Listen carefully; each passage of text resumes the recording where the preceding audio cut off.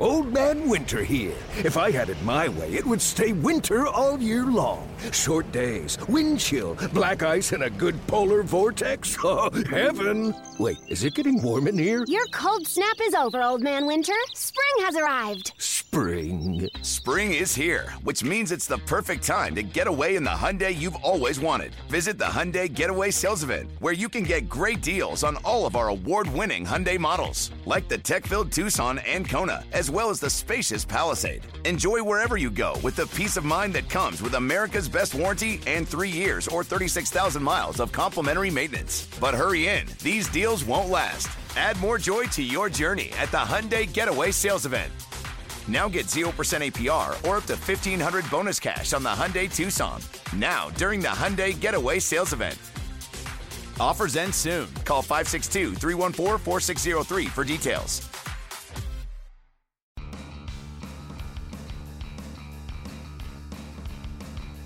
You're listening to MLB.com Extras, brought to you by MLB.tv. It's baseball everywhere. Welcome to MLB.com Extras. I'm Danny Wexelman with Jane Lee, and Jane covers the athletics for MLB.com. Jane, happy Tuesday. How are you doing?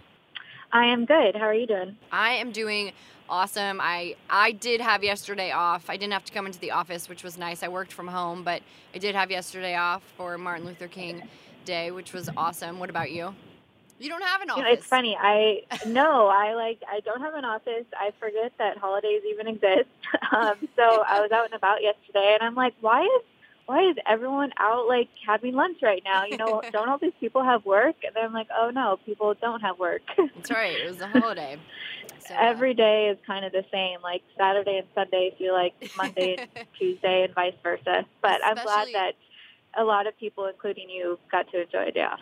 Yes, well, especially, you know, when your season gets started. I'm sure your days are even more mixed up than normal, but... Oh, yeah, I don't even try to keep up with the days. Yeah, no, we're counting down the days. But I'm excited to talk about Chris Davis because we chatted about him a little bit a few months ago, but now we really get to kind of spotlight him because finally, eventually, the A's reached a deal with his camp, avoiding arbitration. They reached a 1-year, $10.5 million deal. With the shakeup in the outfield now, adding Stephen Piscotty, as far as I understand, Davis is slated to become the DH. So do you anticipate this move being in Davis's favor? Well, I think he would say that he would prefer to be in the outfield. I think for a guy like him, who sometimes, struggles with the mental game, as do a lot of guys, I think him being in the outfield kind of keeps his mind off hitting. It keeps him in a better routine. The more he's out there, the less he's thinking about hitting. And of course, when you're DHing, that's all you really do is you're just thinking about hitting. You know, when you're not hitting, you're thinking about it. You're on the bench watching. So I think that could come into play. Now, I think he would say that he's up for it and he's going to do, whatever the team wants him to do. And of course, that really is his strongest suit. I mean, it's his best attribute, and one of the reasons, the A's, that you like the A's lineup is that he is in there. Defensively, he does have his faults, obviously not the best throwing arm. So looking at this roster configuration right now, I think the way it pans out is that he will be in the DH spot. I wouldn't say on an everyday basis, but he will be the prominent guy there. I think the A's, they've never been afraid of, kind of rotating guys in and out of that spot. But the way things are right now, he figures to get the bulk of playing time there. And, maybe like we saw with Ryan Healy last year, the more you do it, the more you feel comfortable doing it. And he's been around the league long enough to know, that sometimes, it takes a while to adjust. So I see him doing just fine there.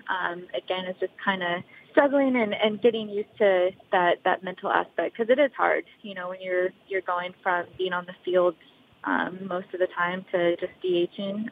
It can be an adjustment for a lot of guys, and I think it will be for him.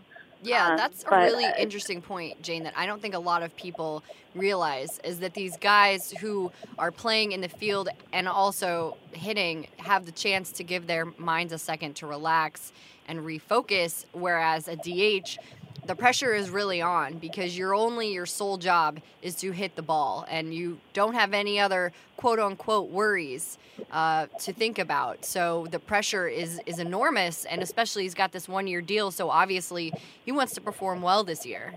Yeah, of course. And I mean, he's now, he'll be a free agent after the 2019 season. So, I mean, he's playing for that long-term contract. And of course, you want to play for the present, but I think, any player would be lying if they were thinking about their future. And of course, guys want to do well, and they want to do well to earn those dollars. And, it's no different with him. So it'll be interesting to see just kind of how it all plays out and how he does in that role. Absolutely. So Billy Beane, he's only taken an arbitration case to an actual hearing in his tenure with the Athletics. How many times has he done that?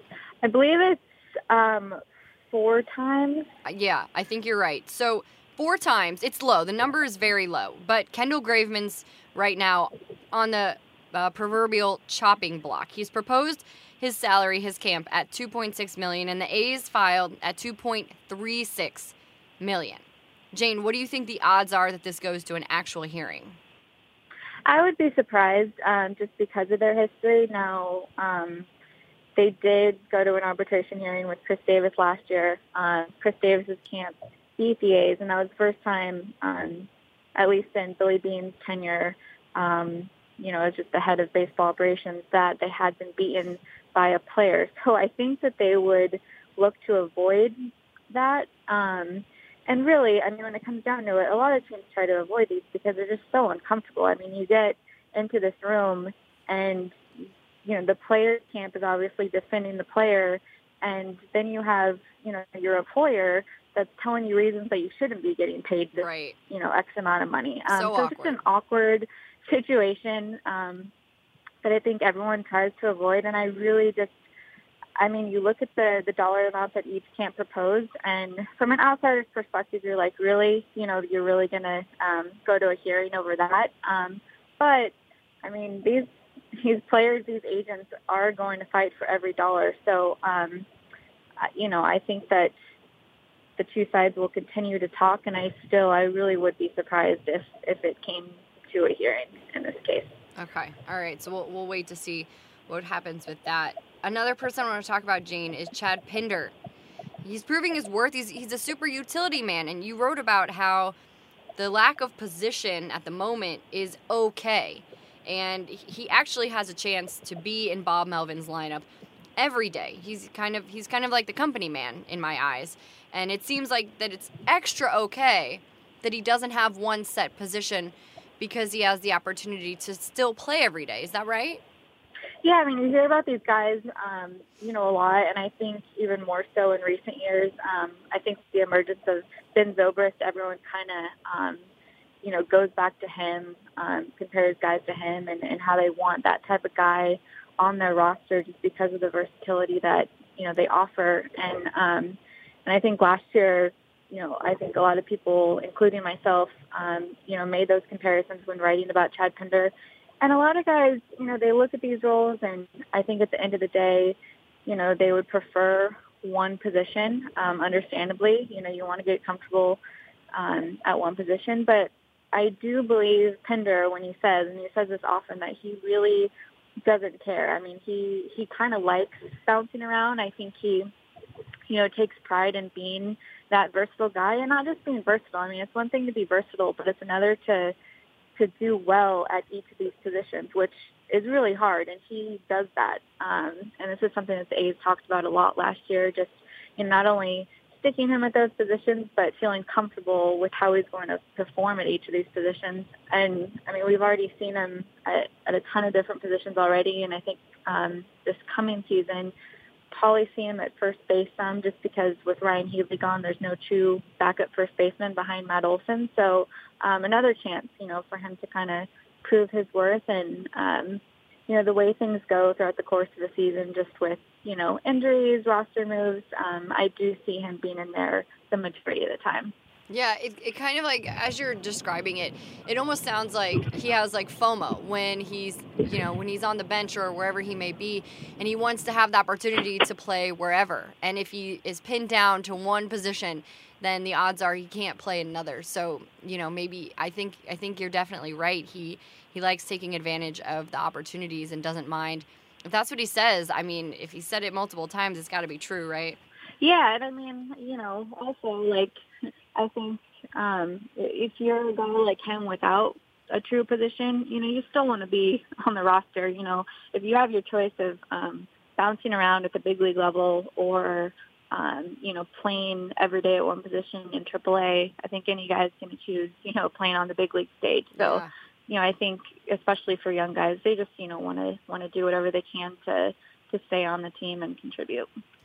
All right, Jane, last thing that I saw on Twitter and I wanted to just chat about really quickly is Jen Langosh, who covers the Cardinals for MLB.com, tweeted out a quote from Marcell Ozuna about what he would feel if he got traded to the A's, and he wasn't feeling very well, to say the least.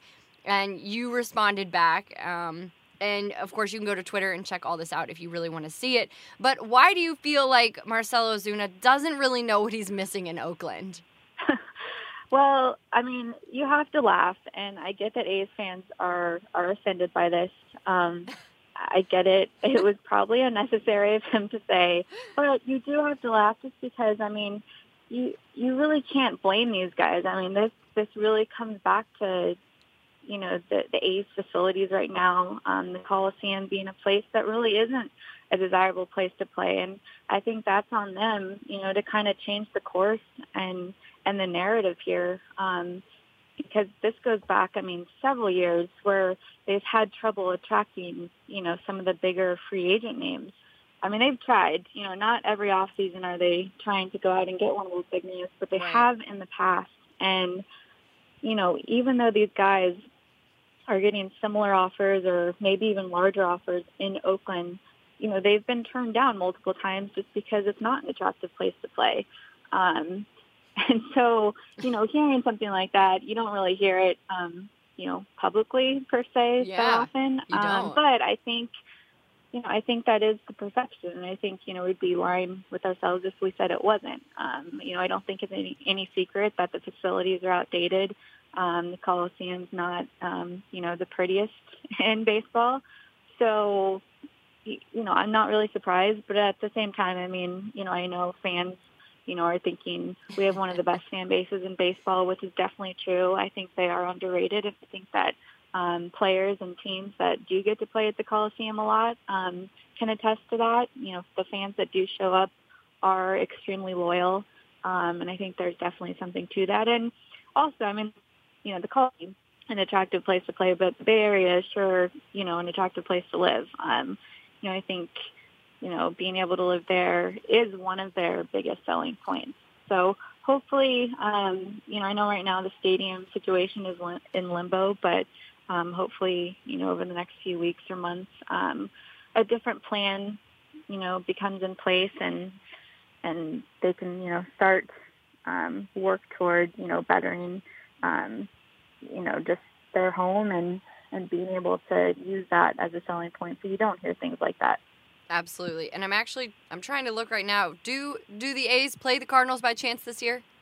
They do not. They play the NL West and Interleague this year. Okay. So. There you go. Too bad. So not this year, but maybe in a few years it'll all come full circle there. But yeah, I saw that. I thought it was kind of funny that you shared it because, like you said, we don't often get to see comments like that coming through. Anything else going on that's pressing, Jane, in the athletics world? No, kind of slow going right now. I know that a lefty reliever remains on their wish list, but I mean, it seems like a ton of teams still have a lot of shopping to do at this winter, and it's just kind of slow right now. And I think we've been saying for a long time, maybe this week is the week it picks up. And I think we keep saying that and nothing's really happened. But you would think that spring training's basically a month away.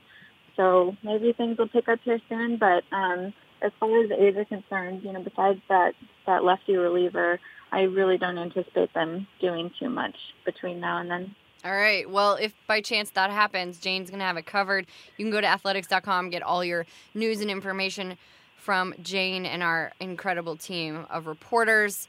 This is MLB.com Extras. I'm Danny Wexelman with Jane Lee. Thank you guys so much for tuning in.